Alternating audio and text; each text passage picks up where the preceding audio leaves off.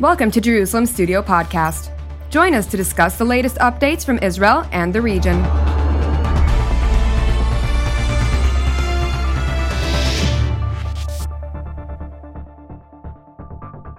Shalom and welcome to Jerusalem Studio.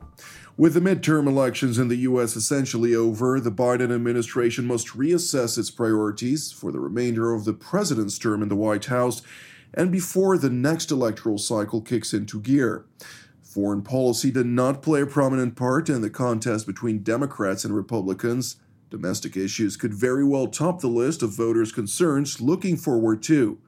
But how are Biden and his Iranian counterpart, Ayatollah Khamenei, going to interpret that political reality along with the continuing protests against the Ayatollah regime in Tehran and its sale of military drones to Russia as they consider the fate of the 2015 nuclear deal? To analyze it, we're joined all the way from New York City by Dr. Olli Heinonen, who is the former International Atomic Energy Agency Deputy Director General and a distinguished fellow at the Stimson Center in Washington, D.C. Thank you for joining us, sir. Thank you.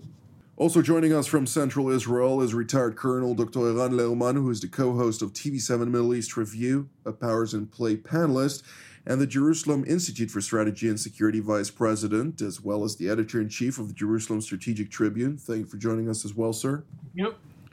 And joining us here at the studio, of course, as usual, is our TV7 editor-at-large and host of Watchmen Talk, Powers and Play, and so much more, Mr. Amir Oren. Amir, give us a broader understanding of the current state of play vis-a-vis Iran's nuclear aspirations and a practical program. So there are two scenes or fronts to consider. One is the Board of Governors meeting of the IAEA in Vienna, and we will go deeper into it a bit later. Earlier this week, they met, and Iran was an agenda item. And, of course, what you mentioned regarding President Biden and his plans and considerations for the remainder of his term, now that he has managed to avoid defeat in the midterm elections, keep control of the Senate, and he has seen the political fortunes of his rival from 2 years ago, Donald Trump, going down. Not out, but going down. And that means that if the Iranians have an argument or an excuse along the lines of what happens if Trump is back in the White House in 2025. Is he going to abort the agreement if we now revive it? And by the way, in an interview a few days ago, Donald Trump said that his intention was to reach a better deal with the Iranians had he been reelected, which he thinks he was. Only he was robbed of it in 2020. So to sum it all up, of course, there is the matter of the Iranian potential to go nuclear. But above that, we have the issue of political will, both in Tehran and in Washington. And of course, the Iranians, you can see it either way.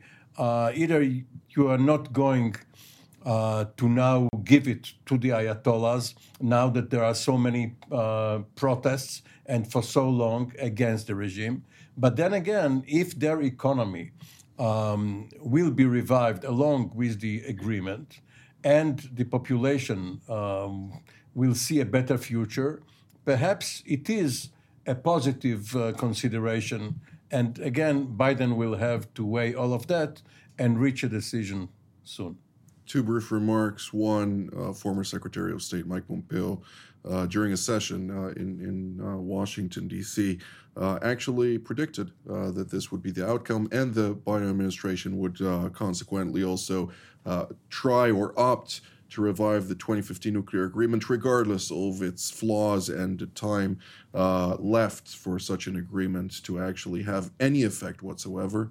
And the second point that I think is very important to mention, the money that would go into the coffers of the Islamic Republic of Iran would go into the coffers of the regime. It wouldn't go to the opposition, so-called, which is currently protesting in the streets and consists of the majority of the Iranian population, but rather would go to support the faltering areas, the poor areas, which continue to support the regime and ultimately bolster the backing necessary for such a tyrannical entity to prevail. Nevertheless, I'd like to ask you, Dr. Heinonen, at this current state, we hear different reports about different quantities which the Iranians have managed to accumulate. Nevertheless, when we're looking at the agency and in the reports that were circulated, the restricted reports, that is, within prior to the Board of Governors by Director General Rafael Mariano Grossi, he said pretty much that the agency at this current moment in time does not know how much Iran managed to accumulate. So where does this actually come into reality when we're talking about the various reports talking about 8 or 10 possible nuclear warheads if the Iranians decide to push for a nuclear weapon? Thank you. That was actually a very good question. I took a look on this IAEA reports during last 1 year. And what was striking to me is that, first of all, Mr. Grossi expresses some verification difficulties. But let's look at the events of this week. The IAEA got a report where the nuclear material was verified sometime at the end of October. And those numbers are presented to the board almost 1 month later. 1 month is a fairly long time. Actually, if we go to IAEA basic verification criteria, which applies for enrichment facilities, and in particular for high-enriched uranium, it needs to be verified every month with a high detection probability for gross, partial, and bias defects. And this report doesn't really explain whether those requirements were met or not. But what is more, for me, also disturbing, why IAEA was not able to do the verification, for example, sometime last week, because all the tools are there, it's not time-consuming. So there's something wrong in the setup, and perhaps the Secretariat don't want to say that actually they don't meet the basic safeguards verification criteria, which is applied in enrichment plants, whether it's in China, Germany, or Brazil. So this is something the board should start to think that, is everything now okay in terms of the verification? Then this has another new dimension. Now we saw that the nuclear material inventories were increasing. Not so much the inventory of 60% enriched uranium, but if you look low enriched uranium inventory, it went substantially to higher numbers.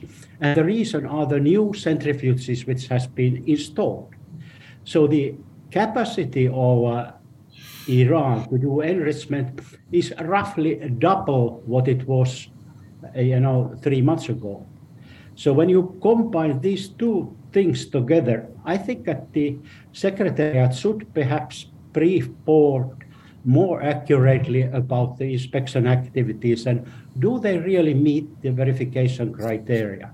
And if so, this is not a JCPOA issue. This is to do with the Comprehensive Safeguards Agreement. And this should be reflected not in the JCPOA paper, but in Comprehensive Safeguards Agreement paper, which now talks mainly about these long-standing issues. Because if that's the case, that the Secretariat is not able to do the verification in timely manner, they have all the tools, they can do it in China, they can do it in Brazil. So is Iran fully complying with the basic safeguards obligations? This is my question. Well, this is an open question indeed, which should be investigated. Dr. Lerman, I'd like to hear your take on this. Well, I'll go back to something quite surprising that our outgoing Minister of Defense in Israel did, basically summing up his term of office, because it is his side which lost the election and he's not very likely to join the Netanyahu-led coalition. So he was clearing his deck. And in doing so, he spoke very openly about the need for the military option vis-a-vis Iran coming into focus. He did offer the assessment that Israel does have such an option. And he cautioned, of course, the incoming government, the incoming prime minister, to use Israeli capabilities very carefully and very wisely. I assume he was suggesting that we should sustain our close relationship with the United States and others in the West as we prepare to face the outcome of what we've just heard, namely that Iran is slipping out. Whatever ultimately the IAEA may do, Iran is slipping out of control and coming closer and closer to a breakout point. And given that, regardless of the results of the American midterm elections, whether the U.S. Senate remains under the Democrats or does not, there are no 67 votes there for a ratification. And there is no guarantee that could be given to this Iranian regime under any circumstances that the next American administration, which could be Republican, it may not Trump, but it could be a like-minded administration, would not cancel whatever is agreed. Moreover, the French are now making noises about how this regime is not a partner that the West, that Europe can deal with. The two issues that came up are both the arms supply to Russia and, of course, the ongoing brutal repression of the Massa protests. And the idea that such a regime could all of a sudden become the beneficiary of major concessions under a renewed JCPOA is increasingly repugnant even to the European left. So I believe that regardless of the outcome in the American elections, the likelihood of an elegant return to where we were on the JCPOA is becoming less and less likely. And unless the Iranians are willing to bend over backwards in terms of their concessions to make it work, I think we are going to face, probably in early 2023, a major point of crisis and a major point of decision for Israel and for the West.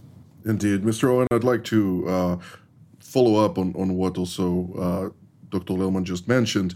France, which has been the hawk behind the scenes during the 2015 nuclear negotiations, it came out, basically, President Emmanuel Macron, during the COP27 in Sharm el-Sheikh, not far from here, and announced that even though he opposed the Trump administration's withdrawal, he also regarded it as opposing the withdrawal because there was no better alternative at the time.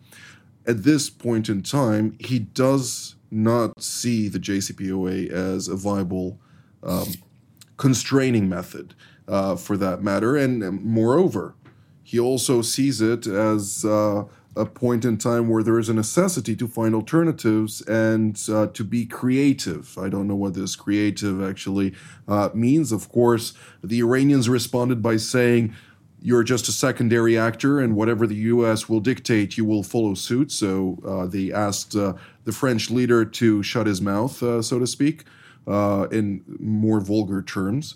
But is there a certain tear within Western cohesion with regard to the aspiration of revival of the 2015 nuclear agreement?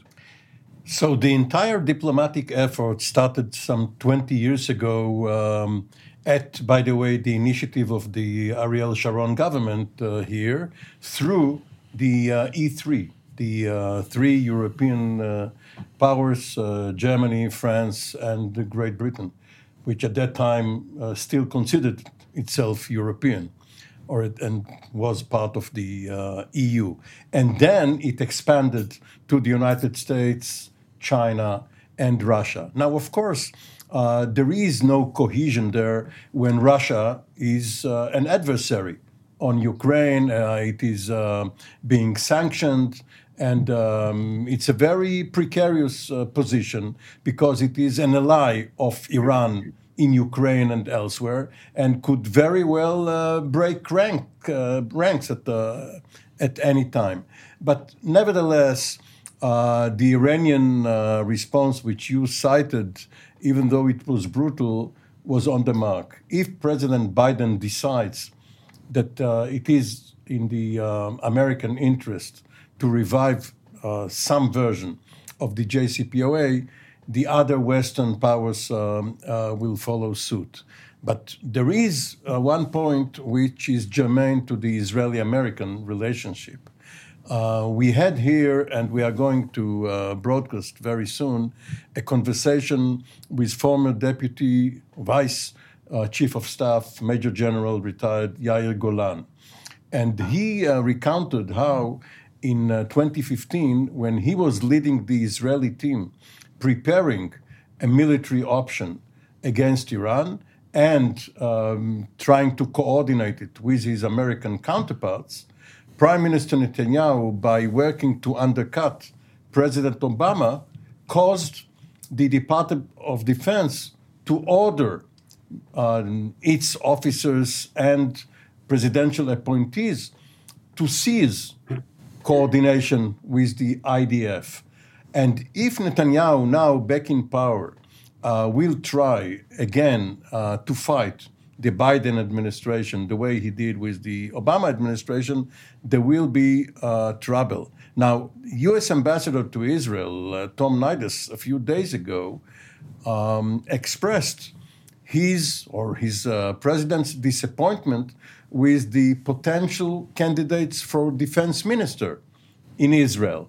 So it's an extraordinary interference in internal cabinet making in another country. But of course, the American-Israeli relationship is unique. So we may see politics in Israel have some impact on the question that we are dealing with. Unique enough for the Americans to meddle in domestic Israeli affairs? Of course. So it seems. We may tell them that we don't want their $4 billion a year anymore. Indeed. Well, I'd like to ask both Dr. Heinonen and Dr. Lerman, who both have been also very involved in 2015 in one capacity or another. To what degree are we in a point of return to the agreement where such a document is a viable option to actually constrain Iran, not just for rhetoric purposes, and would really inject the word comprehensive in such an engagement, which then would be beneficial enough to pump those funds of money into a regime that is going to undoubtedly utilize those to foment additional repression of its own citizens and terror throughout the region and beyond. Dr. Heinonen? First of all, I put aside this political consideration and just look at it from the technical point of view. The nuclear Iran today is not the same nuclear Iran which was there in 2015. Their capabilities are much higher. They have mastered to produce high-enriched uranium.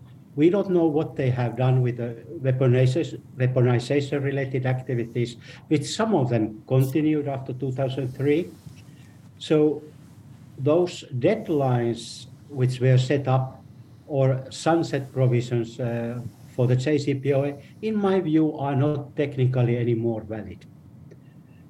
They need to be changed. They need to be extended. They need to be also made much more rigorous, because we see that when there are these issues which are raising up, Iran doesn't answer the questions but buys time. And this goes back to the heart of the IAEA safeguards and timeliness conclusions. They are not anymore followed as they were followed in 1990s when the safeguards were strengthened. So I think that this new agreement, whatever you call it, JCPOA 1 or 2, or very comprehensive agreement, but this agreement as it stands today, in my view, is not anymore valid. Indeed, Dr. Lehmann. I fully agree. The original promise of the Biden administration, and by the way, the ideas that the French discussed and even agreed upon with Mike Pompeo, which Trump decided not to implement, involved the quest for a longer and stronger agreement, which would stretch much deeper into the next decade and would be much more rigorous in terms of its limitations on the Iranian enrichment and the ability to marry their knowledge, their bomb-making knowledge, with their ballistic missile project, which is roaring forward in a dangerous manner. So all of this makes the JCPOA of 2015, whether it was a good or bad agreement at the time, my own opinion was that the US could have achieved a much better agreement back then. But regardless of whether it was useful then, it is of very limited relevance by now in terms of preventing Iran from becoming a very dangerous international player. And the nature of its regime, the nature of its associations, the nature of its ambitions for the region are now manifest for all to see. And therefore, Israel, alongside many others in the region, expect the United States to take a much more rigorous attitude in the next stage of the. I don't know if it will be a negotiation. It will be an exchange, an attempt to pressure Iran into taking a much more conciliatory position. Indeed. Well, we're drawing near to the end of the program. We have roughly about 5 minutes. Mr. Oren, I'd like to start with a question to you, and then I'll revert to our distinguished guests. To what degree at this stage, Rafael Mariano Grossi has come to an understanding, of course, with the Iranians that by next month he would travel to Tehran for discussions that would hopefully yield some fruit, even though I am quite pessimistic about it, regarding the outstanding questions with specific note to the nuclear particles that were uncovered in Iran, of course, in undeclared locations, which would then render Iran in breach of its NPT commitments. Is there some situation in which there can be a certain overture towards Iran to draw it in at this point? There are some 6 weeks until the turn of the year. So you can either call it stoppage time, like in football, or garbage time, like in basketball, when the result is already known. And come January, the Biden administration will have to decide whether its priorities allow it to concentrate on it. And we know that it's China, Russia, North Korea, and only then you get to Iran. So however much they want to invest in it will tell you whether they are serious in the pursuit of a new agreement. Regardless of the voices, of course, heard in either Europe, Israel, or elsewhere throughout this region. Dr. Heinonen? Well, I think that Mr. Grossi is in a very difficult situation. He has heard now a number of promises, new work plans, new roadmaps, promises that we continue to address these long-time outstanding issues, but there's no substantial technical answer which has removed his concerns. So this is just another attempt. He will go there.